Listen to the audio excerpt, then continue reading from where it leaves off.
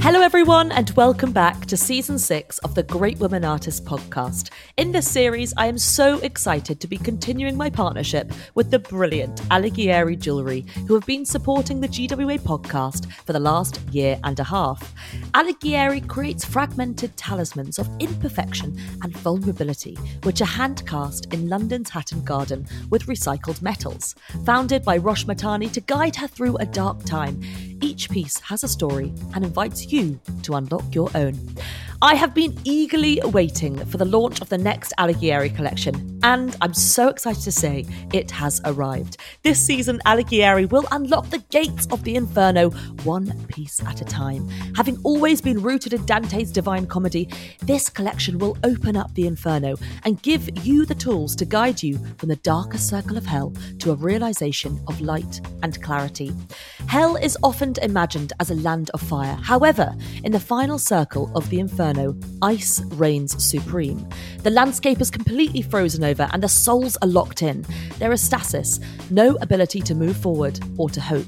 The Inferno Unlocked anthology is formed of 100% recycled sterling silver to evoke this icy realm, with threads of signature Alighieri gold weaving its way through to shatter the status quo. Each modern heirloom acts as a code, tool or amulet. Alighieri has transformed its iconic logo, medieval and modern, into gilded, frosted and poetic daggers, forming a collection of strength and hope.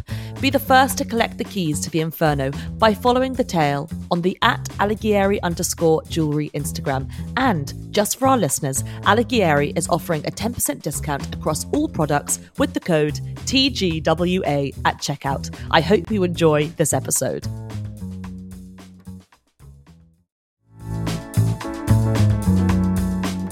Hello everyone and welcome to the Great Women Artists podcast with me, Katie Hessel. Some of you might know me from The Great Women Artists, an Instagram account I set up in October 2015, which celebrates female artists on a daily basis, ranging from young graduates to old masters. Well, in a similar fashion to the Instagram, this podcast is all about celebrating female artists from a variety of backgrounds and histories.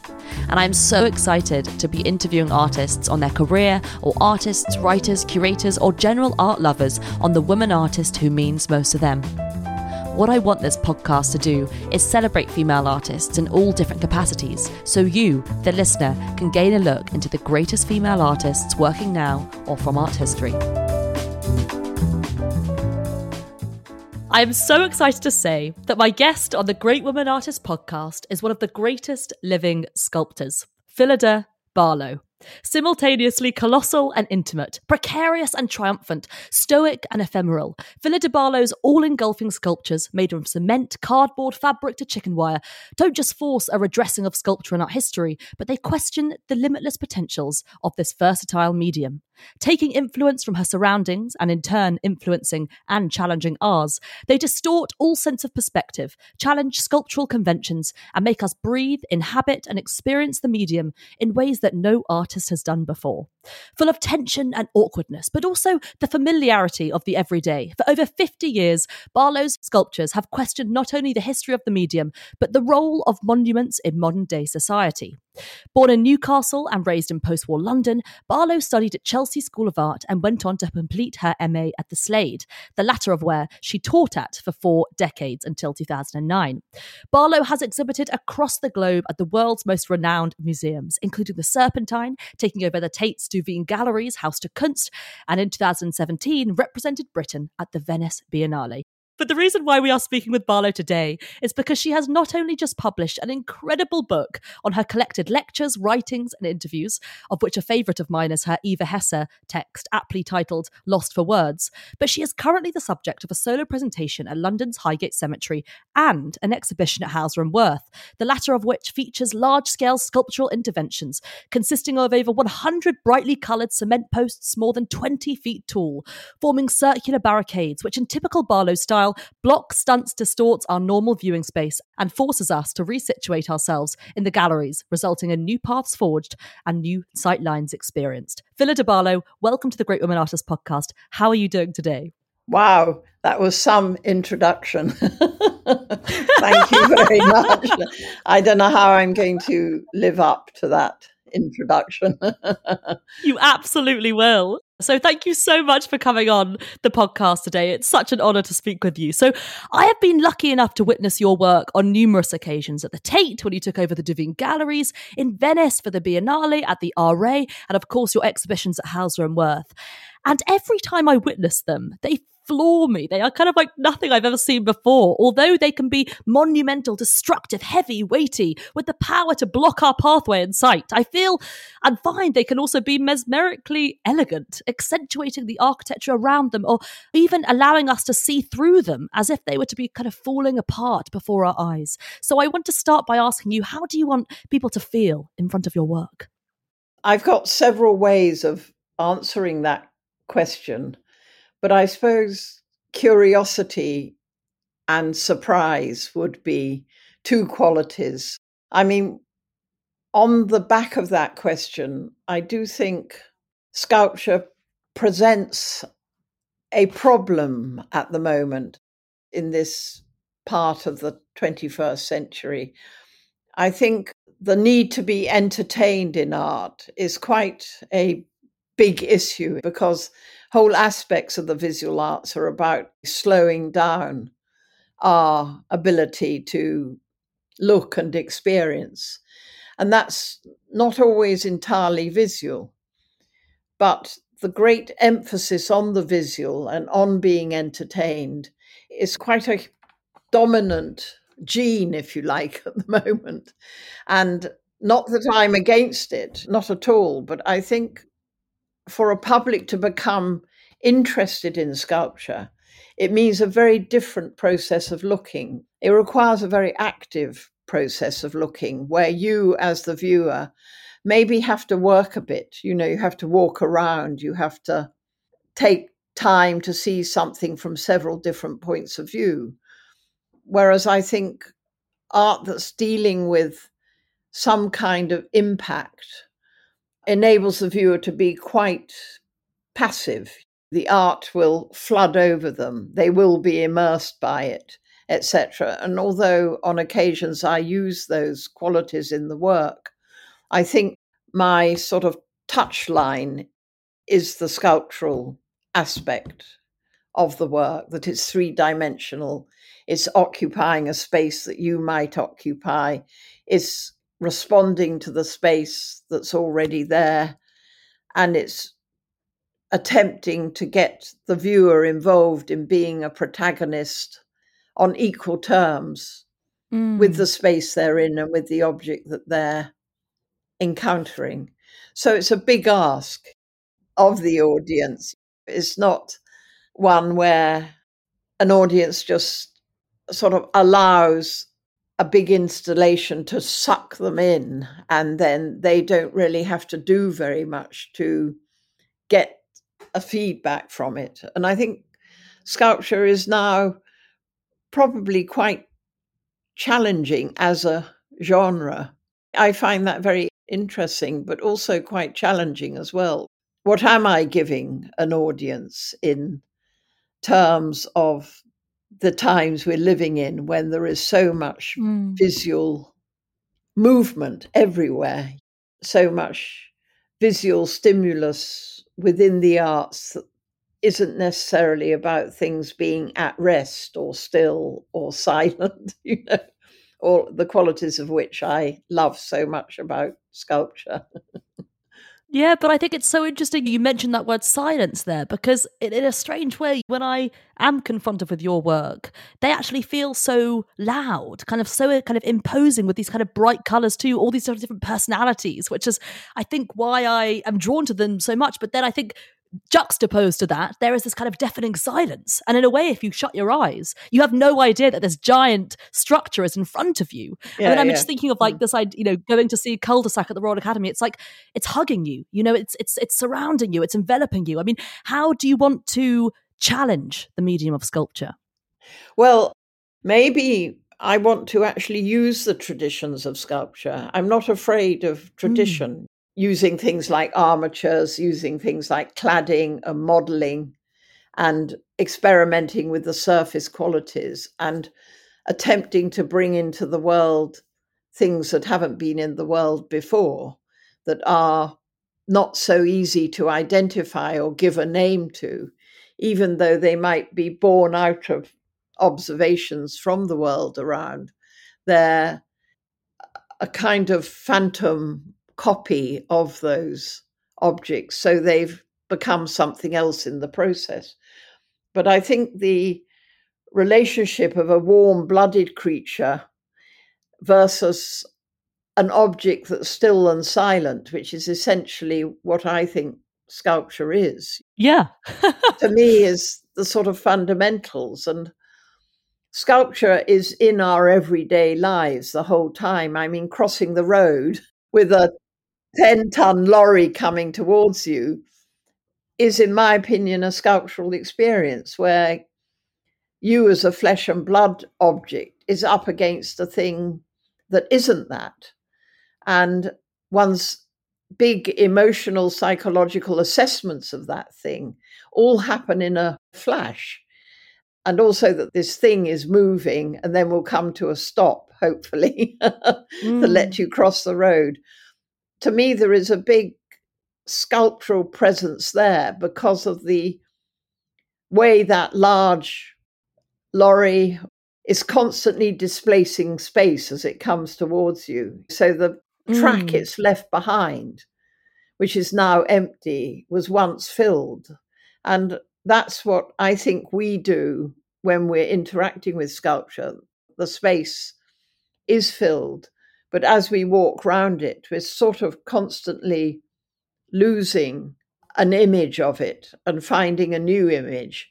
So maybe a large part of what sculpture is not necessarily visual. And I think that that's quite a shocking state of affairs, that we're assessing weight. It's exciting, though. I think it's very exciting. But whether an audience, when they've got a choice of something that's going to be moving and dancing and flickering and have equivalence to what might be exciting about film or performance, instead you're confronted with something that's very still and silent in a way where you are going to become the flickering, moving thing. Yes. I think that is quite challenging at the moment, even though for me, sculpture is inherently the world we live in. We're assessing heights and depths and textures and smells and temperatures and weather. They all are incredibly impacting physical and material things that I think are the qualities of sculpture. But I it's also fascinating. I mean, this is totally kind of opening up my mind in the sense that we also live in this totally image and information proliferated world. Yes, and actually exactly. What I love, this beautiful quote you said, sculpture is like sand going through your fingers. And I love that because it makes you work hard. And actually in this world where we can look at our iPhone and we can get any definition on the top of our head or anything, actually sculpture forces us to become the flickering lights in a way. Yes, exactly. What kind of animals are we that need this sort of stimulus that is visual? And how do we choose what we want to see? And when those choices of what to look at are made for you, then you're suddenly given the sculptural experience where it's not only a choice of an object that you're being given, but you're being given the expectation to treat that object in a certain way, in conflict with you and challenging you, in the same way that a mountain that is about to be climbed, but how you actually get to know that mountain in its three-dimensionality requires you to, actually climb it. Yes, yeah, actually climb it, yeah. But what's so extraordinary about that, when you are climbing it, of course, you lose its objecthood in a way because you're on the object rather than actually just looking at it. And sculpture sort of does engage with that, I think, by the fact that as much as you can see it, you're also losing it. So to me, there's all sorts of things about sculpture that challenge the instant aspect of our visual power as animals. Mm. The sculptural experience is, I think, about a very physical engagement from the viewer. Yeah. And also, I love the fact that, I mean, I know that so much of your work is site specific, and so it exists, it's ephemeral, but also it exists, yes, in images in a way. That's the only way that we can ever see it. The only way I Yes, can ever yeah, see your Tate yeah. Duveen Gallery installation is through an image, or I can actually backtrack in my mind to actually how I felt in it. And I think that's also the power of sculpture, is it's not a final image, it's actually the inner feeling. And I think what is incredible about your work is the sense that I remember standing in front of every single work because I had to. I had no other choice. I couldn't just go up to it and take an iPhone snap and go away. I had to actually live it. So whenever I enter those Royal Academy galleries, I always think of your sculpture because that memory is always going to be imprinted on Yeah, it. oh, that's wonderful.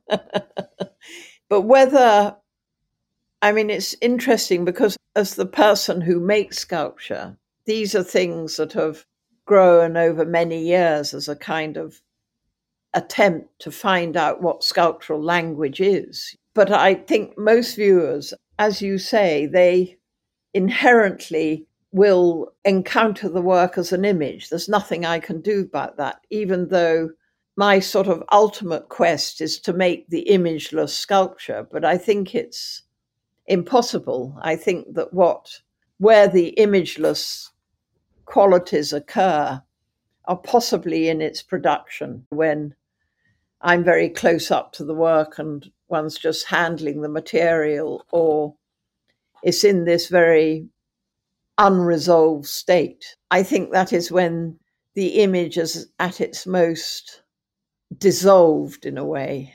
And I think that for me is a very powerful aspect of sculpture. Mm. It's the way things can become something that is born out of what is actually there. This is plaster, this is cement. But the possibility that things like the weight or the precariousness or the inside, these all start to resonate with other associations that are distinct from the thing itself. So it's always about coming back to the thing itself, but it's how it offers these departures. Yeah, absolutely. And I'd love to come back to this, but I'd love to also go back to your beginnings as well in your childhood. I mean, you were born in Newcastle in 1994, but raised in London. I mean, I'm fascinated. You talk about this idea of precariousness, and I know that obviously you grew up in post-war Britain, and I find that fascinating. I mean, can you talk about, first of all, how was art present in your childhood, but also how did growing up in the aftermath of the World War II, shape your work in a way?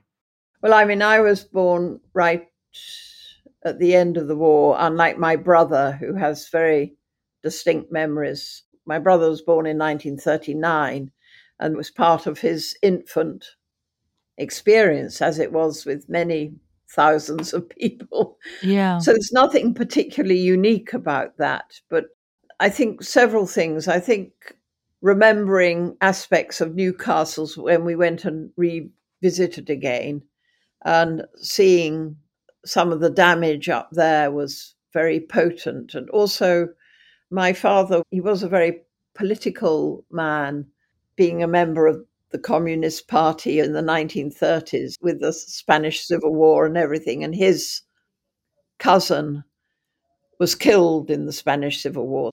So that was quite a potent sort of background of what I grew up with. And then he would take us in the car round on these strange tours of the East End where the huge damage had taken place, the bombing of the docks. And yes, I think that did make an impression, as well as going to Paris quite early on in 1951 and back to Germany in about 1953, seeing these incredibly damaged cities across Europe. Really quite powerful stuff. And I remember feeling terrified Mm. by the whole notion of war and its destruction, and the way there seemed to be a strange aspect of glorifying it and at the same time despairing of it. So a very sort of unsettling seesaw that maybe pervaded the 50s for everyone. My mother absolutely loved the 50s because coloured wallpaper came back in, and yeah. I remember the house suddenly being transformed with very brightly coloured, very brave designs. She had a real flair for. Fantastic. And she made her own clothes, so she was absolutely Wow. delighted in all the fabrics getting colour again in them. So that was quite a feature of my childhood, her making our clothes and her own clothes, you know. But how fascinating, the sort of juxtaposition between that, I mean, what I could imagine. I mean, obviously, I have no idea what it was like, but, the tearing down of these buildings and the kind of soot that London has, especially kind of the East End, contrasted with these kind of modern, bright sort of swathes of fabric as well. I mean, which your work also kind of encapsulate. You go on one side of the Devine Galleries and it's like, a sort of 60s pop party. And then on the other side, it's scaffolding and it's dark and it's tense and it's anxious. Yes, I mean, I think very simply, opposites fascinate me. When one tries to think of the opposite to anything, it's not as straightforward as it seems. If one says, what's the opposite to a glass of water? It's not just an empty glass of water. Well, it might be a sack of cement or something, Yeah. That opposites present quite impossible solutions in some way.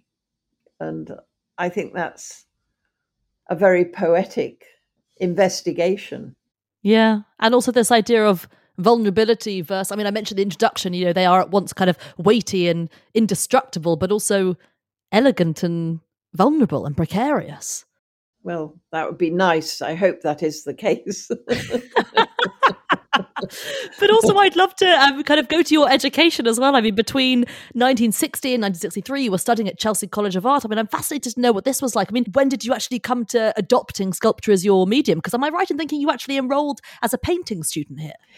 Yes. I mean, Chelsea was an art school that was on the top floor of the then Chelsea Polytechnic in Manresa Road, off the King's Road. And in 1960, the King's Road was a bustling bohemian centre with all sorts of different shops, whether they were artist materials shops or hardware stores, and very friendly cafes. There was one called the Picasso, which was a sort of artist I didn't know artist venue. Yeah, and there was another one called Barbecue, which was the one the students all went to.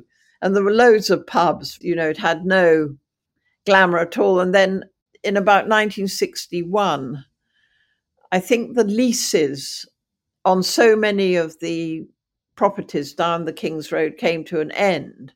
And that was when this big kind of conversion of the King's Road took place. And all these new clothes shops and designers moved in my memory, what's almost like overnight. And the pubs were stripped and turned into much more trendy, modern places. So there was a huge loss and obviously huge gains commercially. So it went from being very nostalgic place with aspiring drunken writers filling up every pub possible to being very, very trendy and pop star central.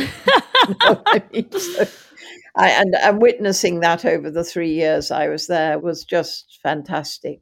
And the whole art school community was so exciting and very sort of stimulated, not just with visual art, but writing and filmmaking. It was a sort of extraordinary combination of incredible easygoingness and incredible rigor as well. And the then principal of the art school, Lawrence Gowing, who was well-known art historian and educator Yeah. at that time, came to Chelsea and set about sort of transforming it, employing then young, successful artists to come and teach there.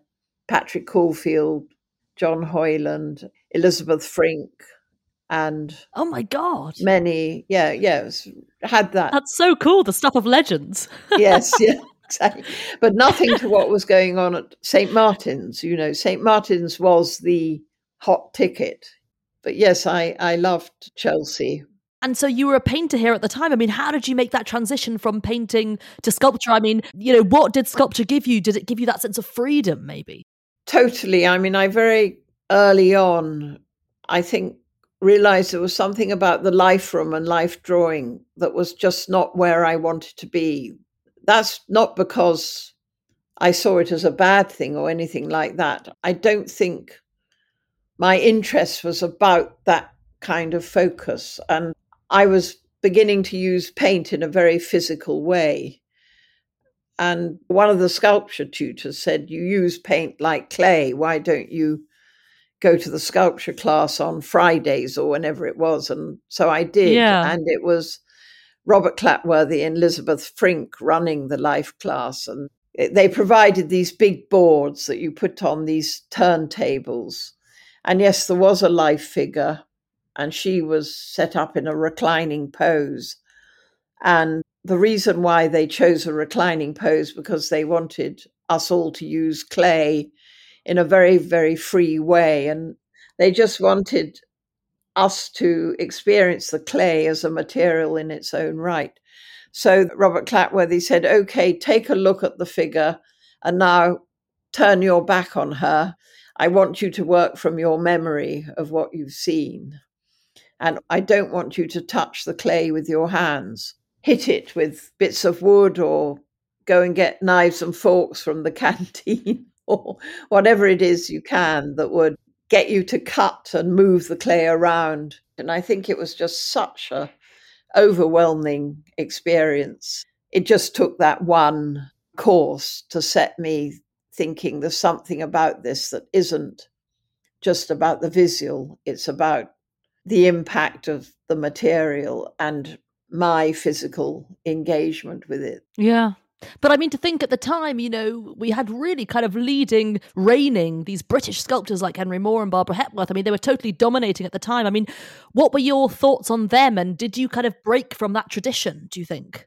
Eventually, I grew to be extremely suspicious of the kind of moral way of approving a work of art. It was either good or bad. And I Yeah. think I wanted something very different from that. And my experience at Chelsea was very good because there were really inspirational teachers there. George Fullard was always saying, "Only draw when you're tired because you'll then draw what is necessary." And always encouraging mistakes and encouraging accidents to happen Yeah. with the work. And I just found it an adventure. And then going to the Slade was like being plunged into a dark, bottomless pit. Oh my goodness, what happened here? Why? A sculpture department was in the basement. Oh no. And the teaching was very serious, but there was an extraordinary atmosphere of good, bad, right, wrong. I just found that oppressive, and I started to look at erotic Indian sculpture, the cave sculptures, Amazing. and to look at Polish textile art, Wow. and really trying to break out of a kind of British centered art history to look further afield and to look at decoration as well. But to begin with, at Chelsea, I looked at Henry Moore and Barbara Hepworth a lot, and then gradually started to break rank with the way British sculpture was going. Yeah. And then when did you sort of start working with these kind of semi-abandoned objects? I mean, I love looking at the early work of yours. I mean, it only very much exists through photographs, these fantastic works of, things on top of ironing boards and on top of sofas and everything. These giant, I mean, I don't know what materials they even are, but like, when did you kind of come to that? Like disrupting sculpture from within? I mean, we think of Moore and Hepworth as these titans with their bronze and exotic woods and everything. And then you're coming in and kind of giving these ordinary objects this incredible elevation, I guess. Well, that happened much later. I mean, there was the whole of the 70s and the 80s to get through before those Okay. objects four happened, So it was a long journey to get to that. And they were happening at a time when I didn't have shows on. It was quite a lonely, tricky time that I think a lot of artists go through, sort of being in the wrong place at the right time, if you know what I mean. I think in the beginning of the 90s, and starting to think very hard about the destination for art objects and questioning that a bit. Well, thinking about, well, what about the object that has a destination but is in a way completely inappropriate? Like, where do people put art objects in their sitting rooms, and what happens if the art object completely overwhelms that space or ends up in an armchair or sits on top of a television? So it just began this quite facetious game with domestic objects. For me, very liberating, and being able to create my own destinations for art rather than having it officially approved by it being bought through a gallery or something. And it was a great time. I ended up throwing some works into the Thames. What? Late at night, probably not environmentally particularly good thing. Oh my gosh, no!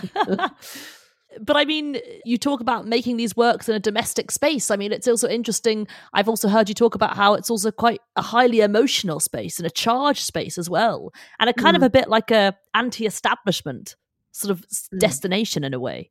Yes, I think, I mean, one of the things I credit art school with was giving me great independence as a maker.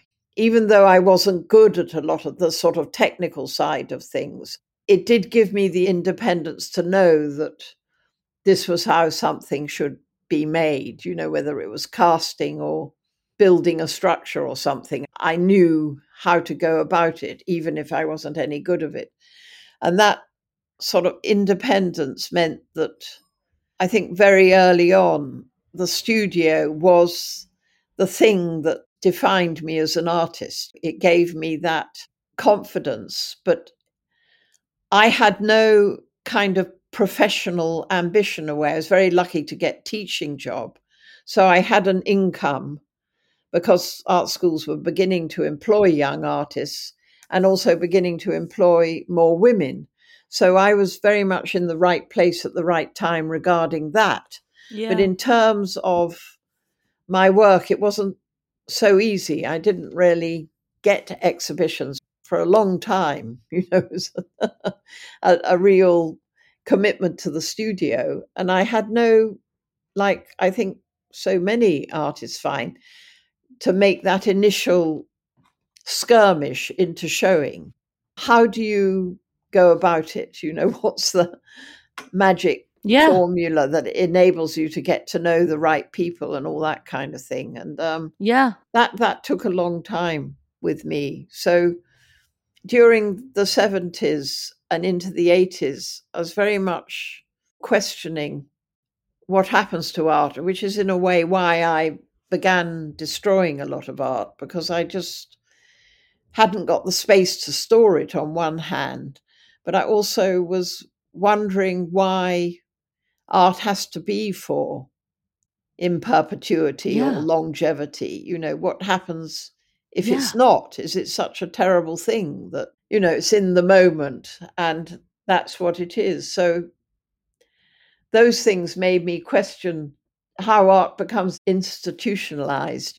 that then requires certain aspects of authority to say this art is good and this art is bad. And I think that's what I was really trying to look at. Why is bad art bad? Who says so? Yeah, totally. But then I find it fascinating that, in 2014, you took over the Devine Galleries, perhaps the most institutionalized place, perhaps in the world, at the Tate, Britain, with this just. I mean, I still remember, what is it, nearly 10 years ago now, but I mean, it stayed in my mind. I mean, it's also never really made me look so much. And now I can't get rid of the sort of classical and the sort of warped history of the Tate. Every single time I walk in it, I'm just like, okay, what did Doc in 2014 make me think of? And I'm fascinated by this idea that you took over this such institutionalized space. I mean, can you talk a bit about this work and the idea of that being in the institutions, what it meant to sort of take down Tate, and the idea of monuments as well? Yes, that's interesting. I like the way when you're outside the Tate, it doesn't actually tell you just how big that space is inside it. Yeah. So there's quite a sort of magician's trick there where the building seems tiny and you go in there and it seems to magically expand in a way that I think is very surprising. It also is at right angles to the Thames, so it has this strange relationship in terms of the horizontality of the Thames and the horizontality of the Devine Galleries, almost as though the Devine Gallery is almost like a sun tributary. It's quite river-like. Yes, yeah, exactly. And of course, there's all sorts of histories attached to that building, of it being connected to the slave trade. But I think in some ways I was very influenced by Martin Creed's Devine exhibition that was the runners. He had just different runners running the full length of the gallery. Wow. And it really was such a brilliant innovation. And I wasn't influenced by wanting to do something like that. But to me, it struck me that Devine was a kind of passageway, a corridor that people walked through. And I began to think about, well, how long will anyone actually look at these works if they're going from A to B? What if I make sculptures that are actually about being walked past than being stood in front of and gazed at for many minutes? What about making work that is intentionally and purposefully about being glimpsed or just caught? Maybe people did stop. And so I know that idea isn't foolproof in any way. I think they did also visit the Tate to see your work. Yes, yeah. I sort of, by sitting on the steps of the Tate and looking at the traffic on the river, it just made me think of that way of becoming in a time element with work. So these works were something you walk past that you would notice almost subconsciously.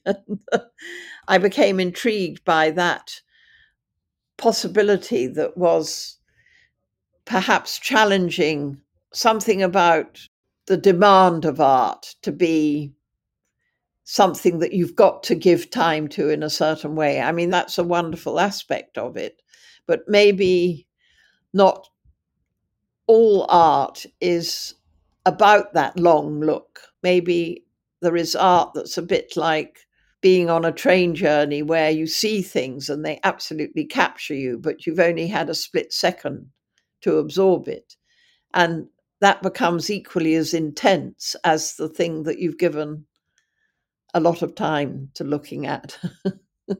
And I was quite fascinated by that notion of the fleeting impact of a work on someone, and built in a way as though it's a structure for another structure. All these kind of ideas of things in passing, rather than a sense of being intimidated by the extraordinary architecture of that space.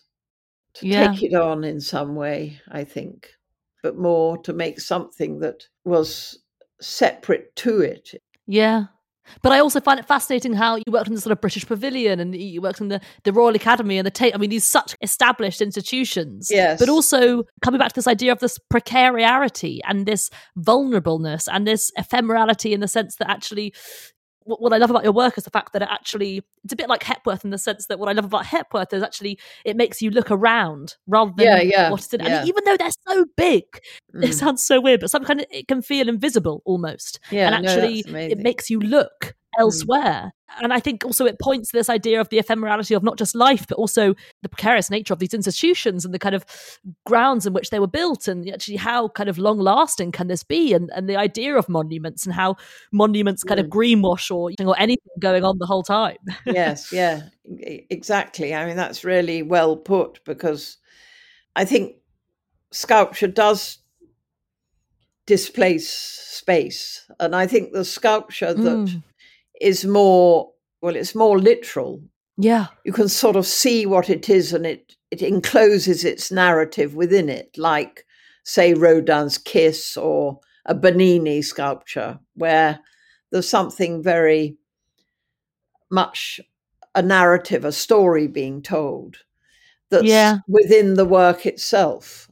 But I suppose there's also sculpture that does try to raise questions about what is the space around it and how much of that space does the sculptural object itself own, and therefore how much space do you own as the viewer. So you've got these two kind of spatial collisions.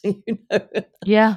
I think that was also very much part of the thinking of the Devine, that the space itself offers this passageway, and therefore movement is part of the experience, walking through that 80 meters of gallery space. It's almost as though we become like actors in a play or something. It's like this sort of theatrical set. Yes, when you go and see theatre sets and everything looks perfect from the front, and then behind you can kind of see all the kind of nuts and bolts and everything. Yes, and actually we become participants of the sculpture. Yeah, exactly. And that's what I always say, that there are three protagonists, the sculpture, the space, and the viewer. Yeah. I never know quite which one is going to get the upper hand.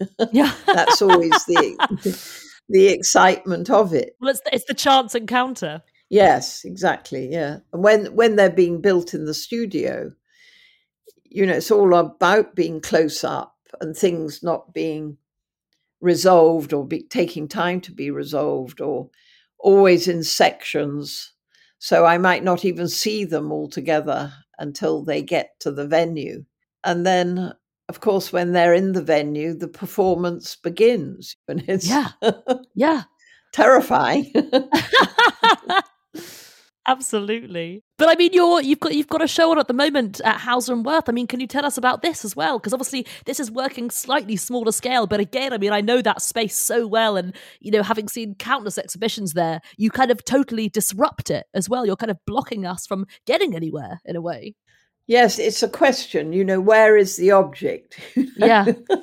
It's almost like one of those children's books. Yeah.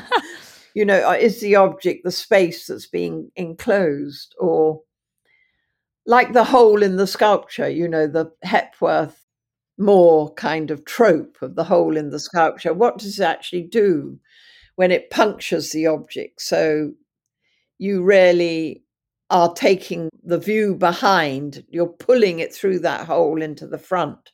And it's both sensual or even erotic, but it's also provocative about trying to catch what the view behind, where the hole also is, what that view behind is. So it is provocative. And to me, the empty space that those fence barricade works do is about being able to imagine the encounter with that space as you patrol the outside, and what are the things that goes through viewers' heads, when they're looking at sculpture. The need to touch, the need to strain to get into something that isn't quite accessible. All those things are, I think, about wanting to argue with what is being given as a sort of static thing and find other layers about it that are relevant to everyday life in an emotional sense, being forbidden, not knowing, wondering what is hot or cold or rough or smooth, all those qualities that test our knowledge of the world around in a way. And I think the silent, still object does it in a very particular way of arousing that curiosity, but at the same time, denying there to be a resolution to that curiosity. So the imagination has to work hard. Yeah. Well, Phyllida, thank you so much for this just wonderful and enlightening conversation. I urge everyone to go and see your work up at Highgate Cemetery as well as Hauser and Wirth. But as it says the Great Women Artists podcast, we do always ask our guests if there was a female artist, past or present, who you'd most like to meet, who would it be and what would you say to them? I suppose as, the big ones, the Bourgeois, the Hessers, Hepworth, Nevelson, all the 20th century women would be fantastic. The greats. But in the end, I think it would have to be Gentilescu, Yes. Because I think she's held up as such a sort of icon, and the kind of life she went through, I think, says it all. I think it's unbeatable, actually, how she came through that and how she found the inner strength with so little reward and so much punishment. It would be wonderful to be so kind of humbled in her presence and to be so privileged to meet her. And also what would be her response to the big issues of the 21st century, the issues of gender, social justice, race, religion, as being such a dominant subject in the art? How would she respond to that? Yeah, absolutely. Phyllida Barlow, thank you so much for coming on the podcast today. Thank you. Thank you for your wonderful questions. Thank you all so much for listening to the 68th episode of the Great Women Artists podcast with the brilliant Phyllida Barlow. It was so fascinating and wonderful to hear about Phyllida's incredible life and work, and I urge you all to visit her exhibition on right now at Hauser and Wirth London and at Highgate Cemetery. As always, I have included all the links in the show notes. This episode was sound edited by the brilliant Nada Smilenic, and research assistant was Viva Ruji. And if you have been enjoying this episode so far, I would be so grateful if you were to leave a review, as it helps others find us. And of course, thank you so much for listening to the Great Women Artists podcast with me, Katie Hessel.